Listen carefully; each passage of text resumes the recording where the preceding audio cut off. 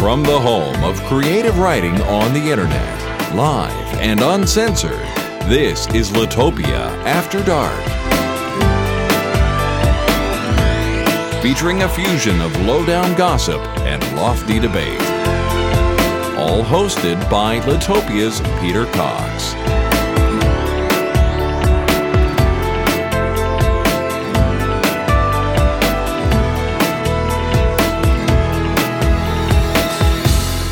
A very warm welcome to Litopia After Dark. We've had some great reactions to last week's show, and I forgot to mention last week that we'd love to hear from you about your take on our discussions. So, either send an email to podcast@litopia.com, or if you're feeling particularly techie, send an MP3 file to the same address. No more than 45 seconds, please. Last week we gave Amazon's Kindle a good going over, and we're not finished with the subject yet. We'll take another look at it quite soon, when we can assess what kind of initial impact it's made. This week is the turn of another so-called saviour of the publishing industry to get the high-octane attention of our panel of writers, the rise of the social network. Are you on Facebook? Would you even admit to being on MySpace? And how can publishers use sites like these to sell books? All this plus Harry Potter in the dock and Philip Pullman Goes to Hell in this edition of Litopia After Dark.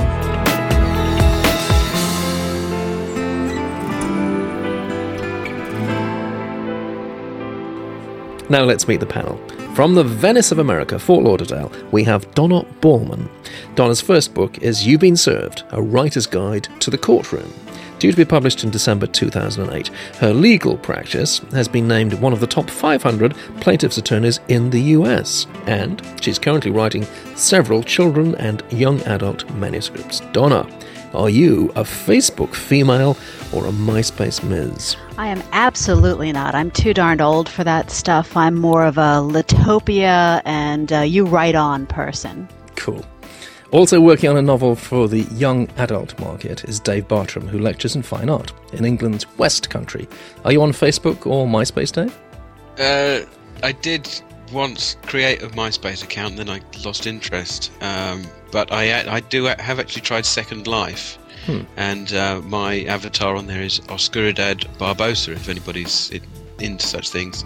And after about half an hour, it descends into the most crushing boredom you have possibly imagined. Yeah, that's what I suspected. Beverly Gray is our next panellist from Indianapolis, and she's currently finishing a fantasy novel. Are you a Facebook aficionado or a MySpace maven, Bev?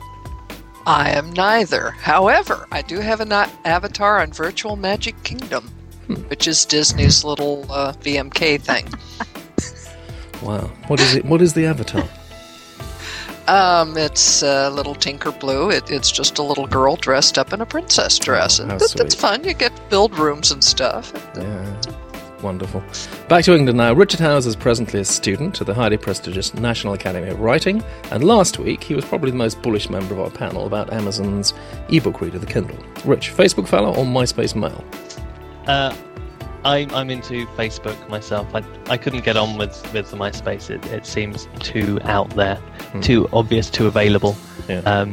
I'm personally just interested in meeting up with old friends from school, nostalgia and the such like. So I've stuck with Facebook.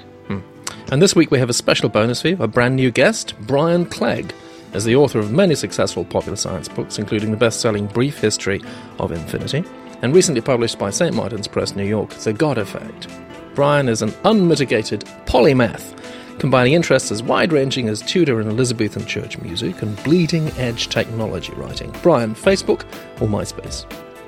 I am on Facebook. Fairly recently, to be honest, to publicise a book, but I have found it useful already in that I've met up with somebody who I haven't spoken to for 20 years, so I'm quite enthusiastic at the moment. Brilliant. And that's the panel. Now let's get those brains into overdrive. MySpace is the world's largest social network with 110 million active members. It's like a country twice the size of the UK. Facebook has 55 million, that's about the size of Britain, and Bebo has 39 million, which is Poland. A few days ago, MySpace and Bebo joined a Google-led alliance called Open Social, which is an attempt to promote a common set of standards for software developers who write programs for social networks. The aim is to create one vast meta-social network of way over 200 million people or more, and some people are saying that it's Google's attempt to be a Facebook killer. Now, publishers are being drawn to social networking sites like these, partly because they deliver such enormous numbers of punters, but mainly because social networking could be a powerful way to get people talking to their friends about books. And that's the main way in which books have traditionally been sold, by word of mouth. But can Facebook really sell your book? Or is it just fool's gold? Lots of effort for no return. So, panel, what do we think about all this? Let's kick off with Rich. I installed the attachments to Facebook, such as your old artists I like and songs dedicated to me and the super wall, and of course they've got a good one on there for books, which is the bookshelf, the virtual bookshelf, which tells you which books you're reading, which books you've read, which books you intend on reading, and all of your friends that have the virtual bookshelf come up on your list as well, so you can see what they're reading. As far as actually going to look at what they're reading and getting interested in other people, it's a bit of a stretch. You know, I don't have that much time to commit to my own reading as well as my own learning as well as my own life, let alone to finding out what other people are into. But I think it's certainly got a place in developing that level of, hey, this is a really good book. I know a lot of people on Facebook do actually write the book reviews. I personally don't bother because they don't need 100,000 reviews for one book. But it's there, it's built in, and it's ready to go. Whether I think publishers can actually make it work, I don't know. I think you've got to consider also they have things like groups where a publisher can get together an area that's particularly about a book. Now, I'm not sure how much that's going to pull people in when a book's starting, but once a book has pulled up a little bit of a fan base, it's a good way to get people together who are interested.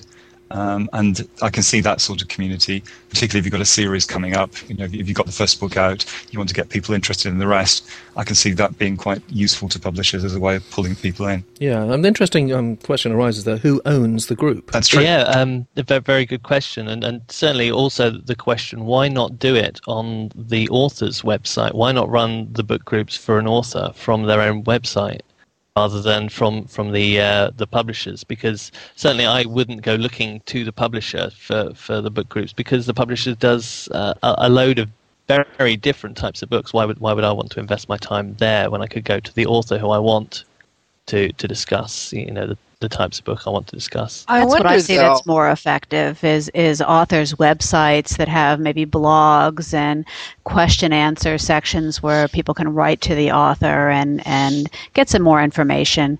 I think that's probably going to be the way that things go, unless there's some more effective way. Because if everybody's on Facebook, so what? How are you going to find anybody there to even talk to them about the book unless there's an organized section where, I don't know how they would do it, but there could be sections on book discussion groups or something like that. Yeah, certainly I agree there that that's where MySpace, I think, comes unstuck. If you went to, for example, I went to see Take That last night in concert. Don't pass any judgment on me, please. It was my idea. I think you were very brave to say it. Well, Sophie Ellis-Bextor was good. But Take That had two opening bands, and if you look on their MySpace pages, you see 1 million people have linked to them, you know, including Take That, the band, and a couple of other bands, and you know, you just get this overload of people just joining up to be friends with someone for the sake of it, you know, and that's why I think publishers need to look at keeping a distance from you know, being so in there with Facebook, with MySpace, because they can just get overloaded with a lot of unnecessary rubbish. Yeah, I think there are two things. My only previous kind of corporate experience of these things is some of the big American guitar makers have MySpace pages and so on, just 'cause they're hoping that's the people who are going to buy their products are going to be around, looking around on MySpace and so on. But the other side of it, which is a bit deeper, I think, is why these things have come into existence and why they're so popular. People are looking for like-minded individuals. They're looking to network. Friends is a word that's curiously come to mean something else other than its traditional usage when you're talking about an online relationship that means just linking your name to a list. But the problem with all of this, of course, is it's fairly low quality substitution for other better quality interactions. And I don't know how much trade people are going to generate from this. It's like YouTube is swamped with corporate videos and so on, and there's just so much out there, as Rich says, but also it's undermining its original intent, which is this gathering together of like-minded individuals and people who wanted to network, and trying to infiltrate them with something that it's not really intended for. If you're going to use a network to sell things, you've definitely got to be able to target the right area. And I believe, for instance, Captain Corelli's mandolin was pushed in the UK by using a network of booksellers. That they effectively said, we're going to send out mystery shoppers, and if you recommend Captain Corelli's mandolin, you're going to win a prize.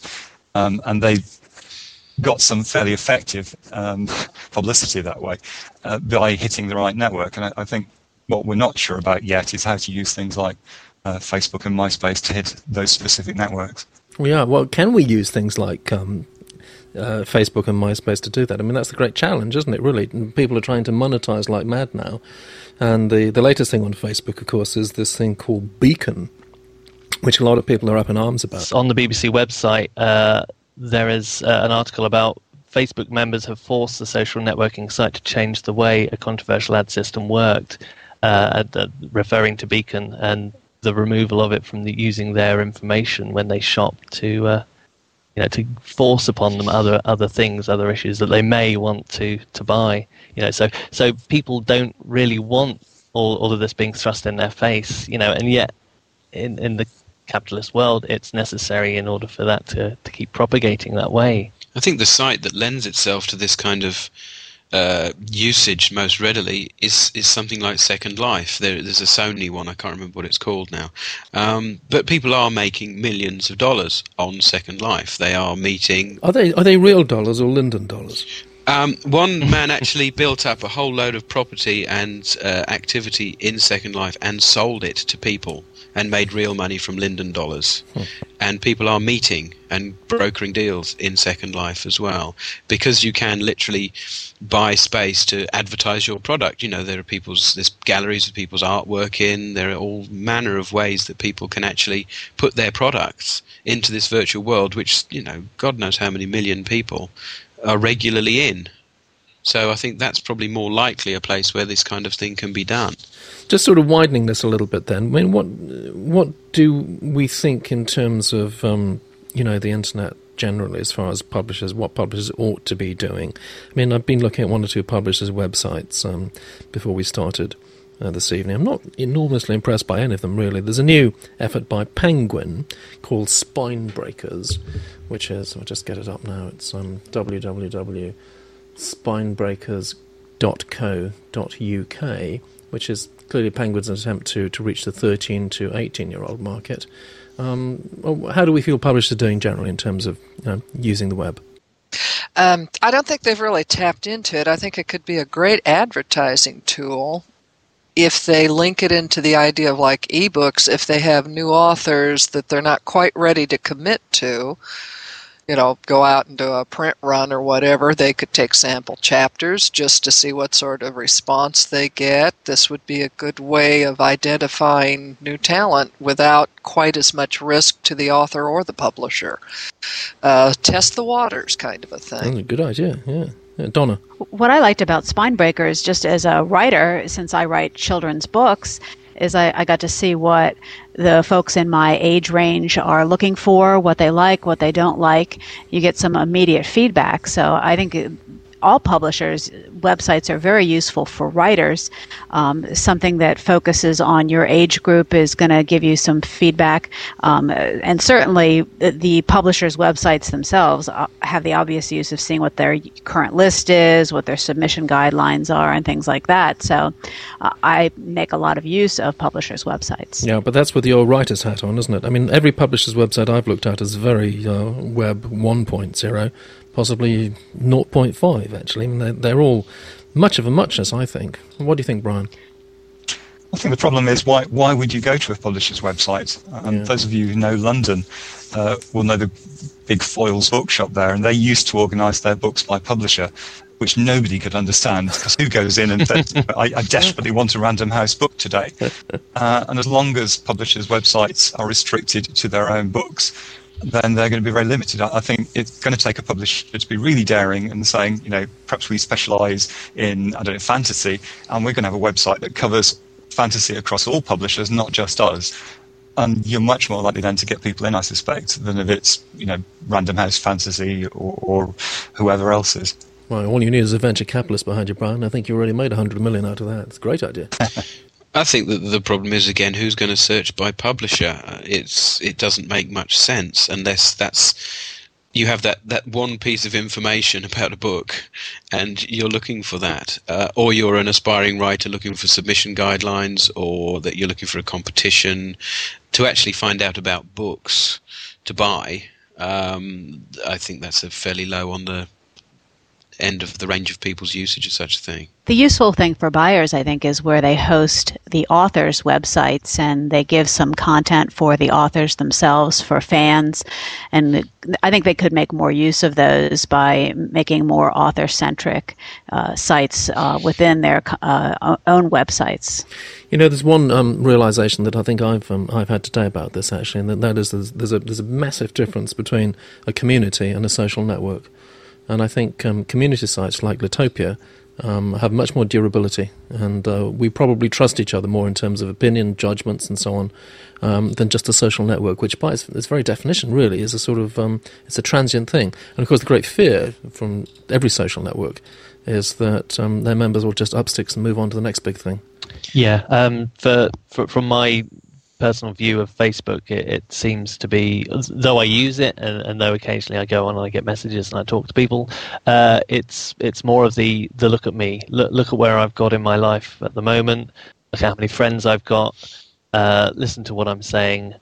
Why aren't you listening to what I'm saying? Yeah, there's the broader context of this. If you take the social networking and the blogging and all of those things, there's something quite encouraging in all of this. The way people hunt, I know people who spend a good deal of their time reading other blogs and blogging themselves.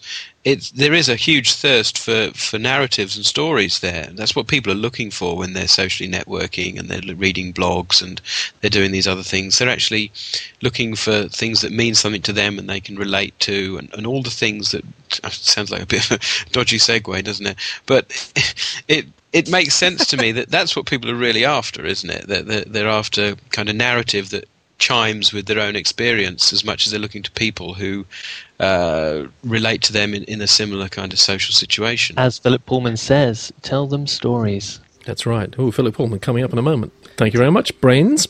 Okay, let's move on. Harry Potter. Harry Potter and the Magic Lawsuit. J.K. Rowling and Warner Brothers have filed a suit in Manhattan against Michigan publisher RDR Books to stop the company from releasing a book based on material from a Harry Potter fan site. Now, the lawsuit claims that RDR title Harry Potter Lexicon will infringe on JK's intellectual property rights, but JK has herself praised the efforts of fan site creators over the years, including this particular site, and several speculative books about Harry Potter's world, some also written by fan site creators, have already been published.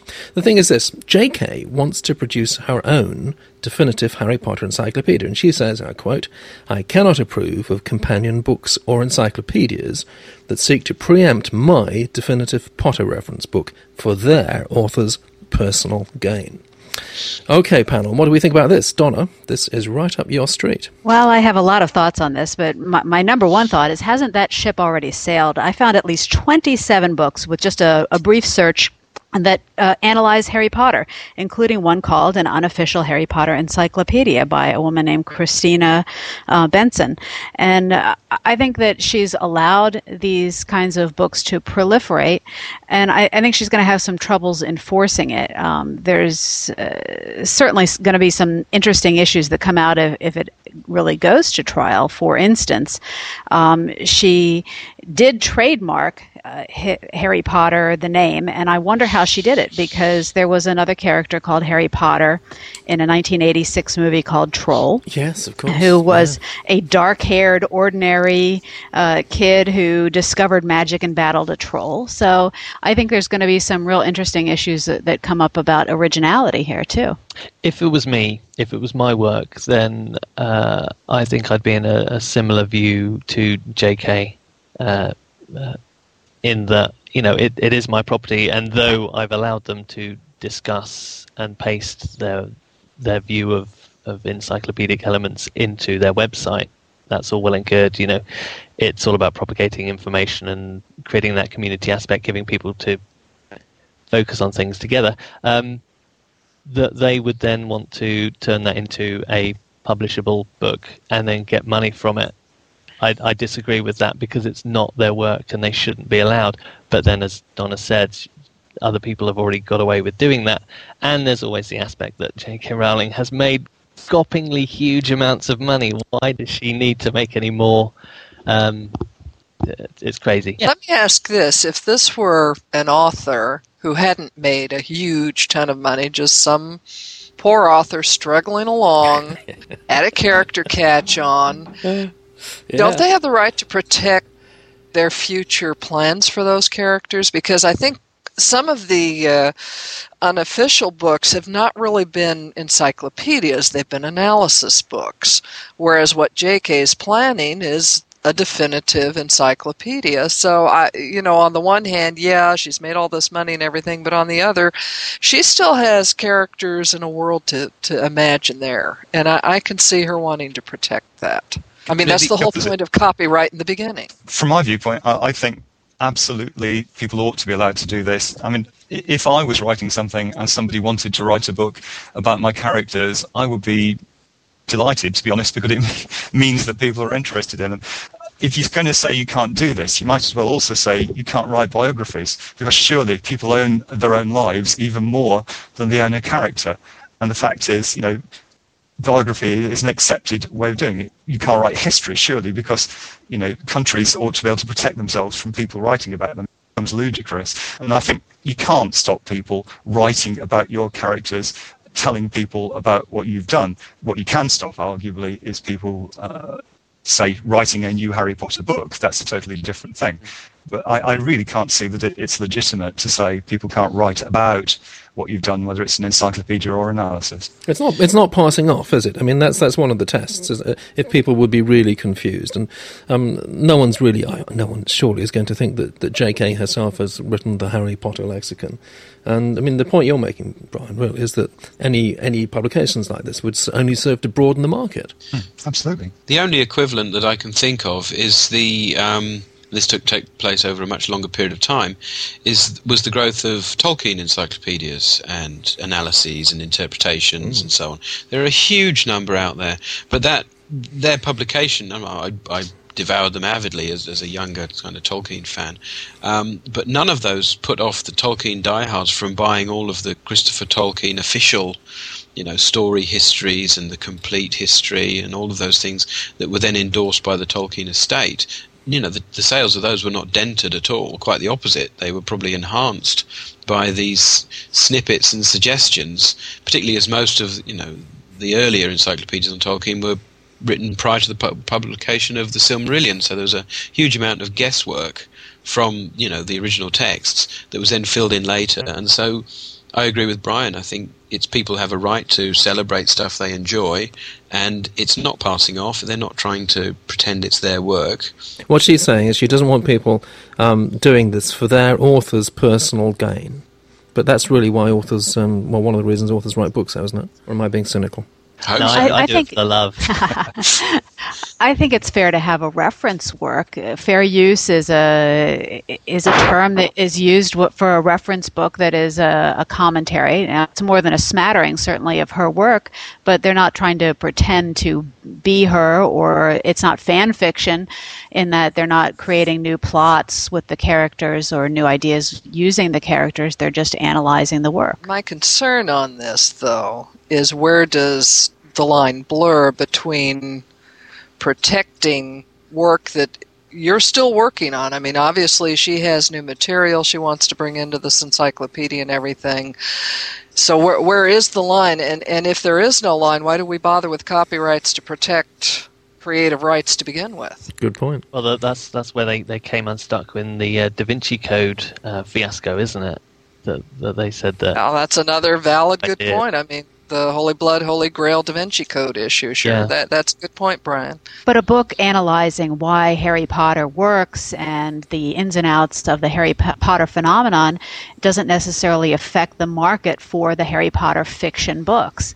And also, if you give due credit to your sources, you generally escape most of the worst wrath. If you explain that this is the original material represented for people's, careful perusal, and you're not claiming it's your own, you're not necessarily infringing copyright, are you? We will see. We will see. Thank you very much. The US Catholic League has warned parents that Philip Pullman's new film, The Golden Compass, which is based on his book Northern Lights, promotes atheism and denigrates Christianity, and they're calling for people to boycott it. Pullman's hit back at them, saying, "I'm a storyteller. If I wanted to send a message, I would have written a sermon." Now, writers need to be passionate about their subjects, and part of a writer's job, surely, is to provoke a reaction and to make people think.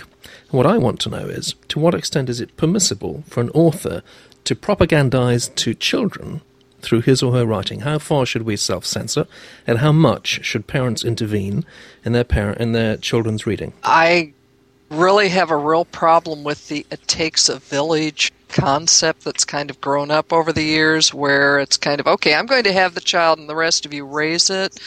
I think what it comes down to is that it's up to the parents.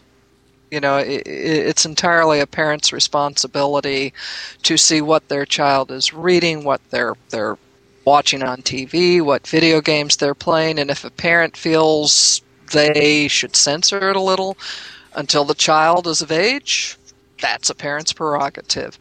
Now, I really don't like the idea of anyone dictating, mandating, otherwise, be it government or the Catholic League or whatever. I think it should be an individual parent's decision as to what's best for their child. I don't think someone should be telling the parent that you can't do this. Yeah, it's a tricky one, because on the one hand, there is, people should be exposed to opinions and ideas. On the other hand, people have agendas, and many people disagree with them. The difficulty for any writer, I think, is to find a way of getting ideas across and allowing people the space to form their own views. That's my personal opinion. I think writing is all about expressing our personal feelings and beliefs. So if we start self-censoring because someone might not like it, well, then I think that it hinders our ability to write effectively and to write well. Well, I don't think a writer has to self-censor. I think writers write what's in their head, what's in their heart. If someone doesn't like what you write, then don't read it. But I don't think someone should tell someone else not to read your work. That's what I'm getting at, is it should be your choice. It should not be mandated by any outside influence. Certainly not I just have a real problem with censorship of any kind, but on the other hand, I really don't think other people should be telling parents what their children should be doing. It's the parents' call. So the parents need to take responsibility. Certainly not on the pretext of politics or religion. Absolutely not. Yeah, well, I don't know. I found the whole hubbub very helpful, because the very nature of the groups that are against this movie has made me want to take my kids to see it. Absolutely. I mean, the books, good publicity. Books are absolutely brilliant. And as Pullman says, it's just about telling a story. And though he has put in the elements of the anti-magisterium, I won't call it anti-Christian, because it is, as he says, it's all about anti-power. It's all about people taking control and being all-powerful and then dictating what people can do and what people can see. And the Catholic League have, really just fallen into the same trap, that they are just taking on the mantle of the magisterium by their own actions of saying, you can't see this because it preaches atheism and it's awful. It's just exactly what Pullman has written, and they are just falling into the trap of presenting his own argument. I think this sort of thing is self-correcting to an extent, because to be honest, if somebody does write a preachy book, it's not going to sell well. People aren't going to be interested. They want the stories. They're not interested in preaching. And I have to say, from my point of view, if you take the attitude, you can't put a sort of religious viewpoint across. You're going to start saying, okay, we're going to allow Greek myths, or we're not going to allow fantasies. Yeah. We don't have our world systems or anything of that sort. Well, the problem is that what they're saying, I think, is it's a subtle book, and by turning it into a fantastic whiz-bang film with amazing special effects and a really emotionally gripping story, that actually underneath the surface a message is being sent to the child subconsciously. In the same way, actually, I suppose, that you could say on the other side of the coin that the Chronicles of Narnia did too, which I remember when I was a kid, were just amazing sort of adventure stories from the beginning, and then as you slowly got through the books, or perhaps got a little bit older, you realised that a religious message was being sent too. And it's a fairly blunt one, as I recall. I remember enjoying them enormously and getting to the last one, and that fantastic climax where how great, everybody had been killed in a train crash and they'd gone to heaven. Wasn't that good? Yeah. Except for the one who wore makeup and liked boys, and she'd gone to hell. And that stuck with me as the most facile use of storytelling to get a point, like slap you around the face with a big wet fish, a la Monty Python, with this idea. And it exactly as Brian says, it causes you to reject it out of hand because it's so daft. But it does some people, but other children it may not have done. I didn't pick up on that at all, and certainly you've ruined the end of the series for me, so I'm going to put that to the side and move on to something else. Coming from a family of, I guess my parents were Protestant, they didn't bring me up to be religious in any way. They let me make my own choices. They didn't have me christened because they felt that if I felt the time was right, then I would make that choice for myself. And they've let me read what I like. They've let me form my own decisions upon politics, upon religion, upon news, upon journalism. And I guess in a way I'm slightly naive to certain aspects of religion and how that integrates with culture, because I've never been in that situation. So for me, books like The Chronicles of Narnia, I never picked up on any allusions to the Christ story. So are we saying that propaganda disguised as an adventure story, whatever it is, whether it's pro-religious or it's anti-religious, are we saying that's okay? I think people will draw their lines where they will. Imagine if somebody in a few years' time wrote this fantastic adventure story about a young boy named Adolf who decided he was going to change the world. Yeah. And made it into a big adventure story, and he had this tragic ending and it was misunderstood and all the rest of it. Is that okay? Would you give that to your child? In the book, do you think he'd bleach his hair? Probably. He'd probably look back at the Charlie Chaplin thing and possibly change a few bits. I don't know. Again, I think it comes down to experience and what you read into a book and what you get out of it. I mean, there was an article written years ago about The Wizard of Oz and how it was basically a very veiled attempt to promote the populist movement in the United States, gold standard instead of silver standard. The Tin Woodman represented the growth of industrialization, on and on and on. And L. Frank Baum, when he wrote The Wizard of Oz, wrote it simply because European fairy tales he thought were too frightening for children. He wanted a modern fairy tale for them. So it's same thing with other books that they analyze and read things into. Children are fun. A lot of times they'll just take things at face value and the deep message goes right over their head. So I think it does come back to the parents.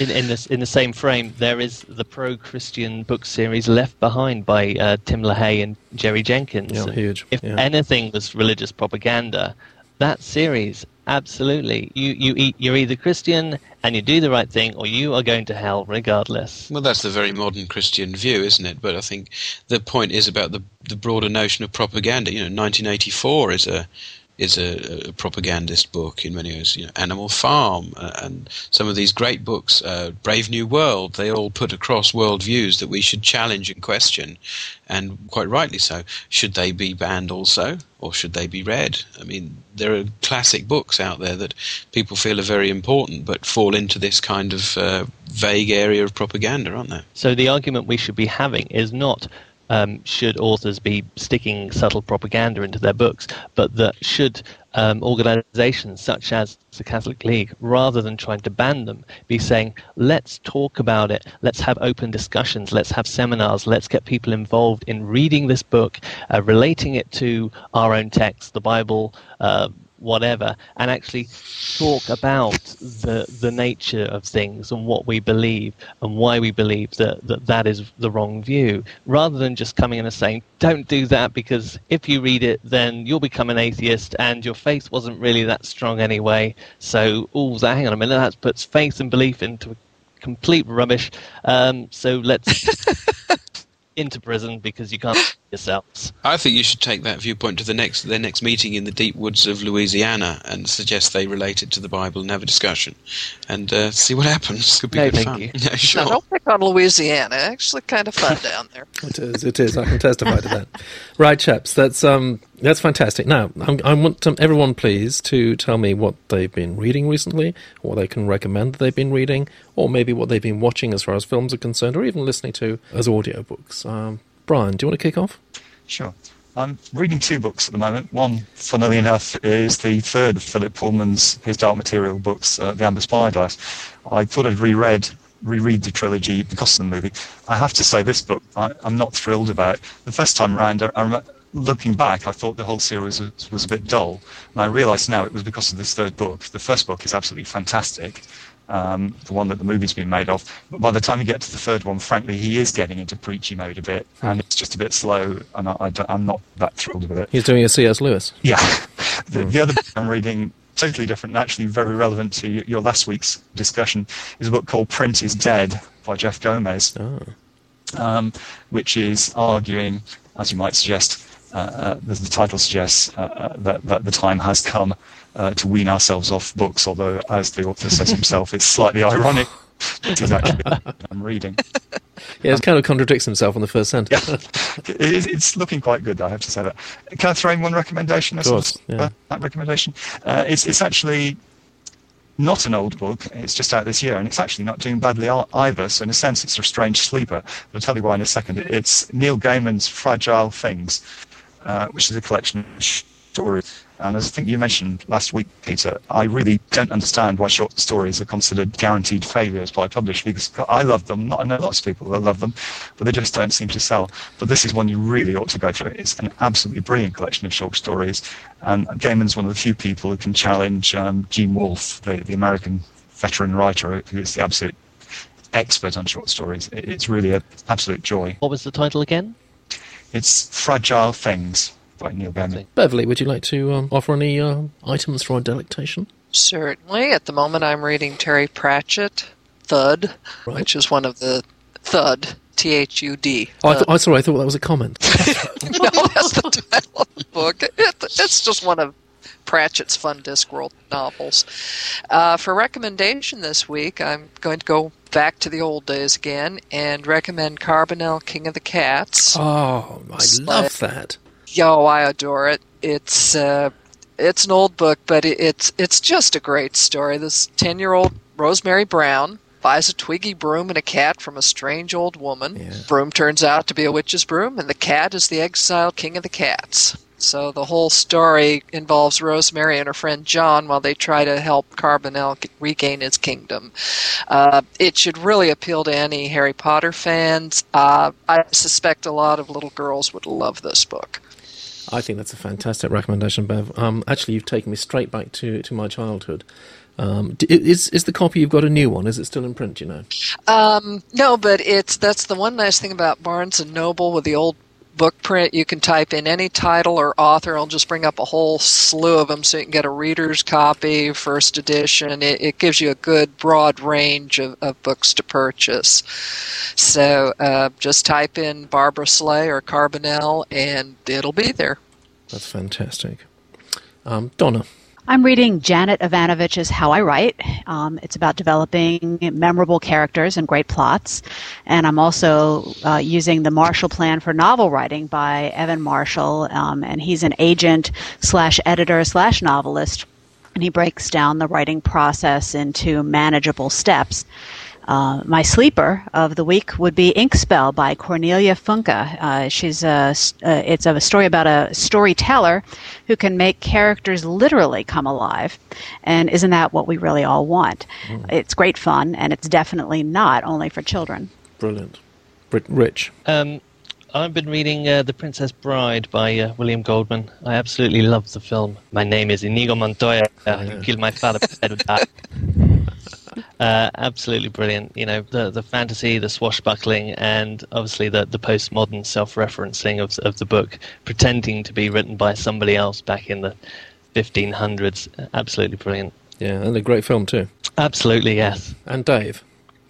Yeah, well, first thing, second that on The Princess Bride, or third it. Wonderful. But yeah, I'm currently rereading One Day in the Life of Ivan Denisovich, which I go back to periodically because it's just a fantastic read, and there are so many lessons in there and so many things to comment on and think about. And it's a great book. I was introduced to it at school, where in the old days when a teacher said, you should know about this book, and just read it to us because we should know about it. Nothing to do with exams or curricula or anything like that. And it stuck with me as a fantastic book, and I go back to it now and again.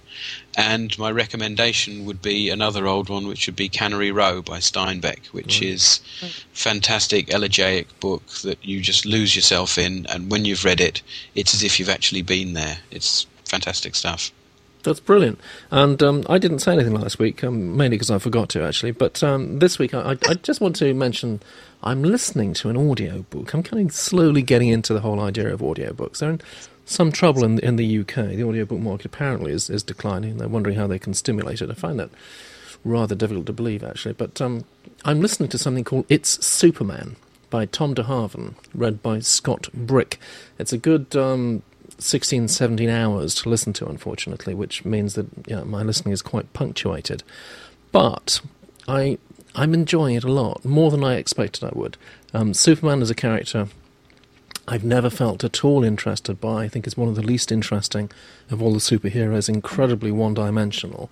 Tom de Haven really fleshes the characters out and brings them alive. I think it's a sort of classic textbook example of how an author can really get underneath initially fairly unpromising material and inject breathe life into the character.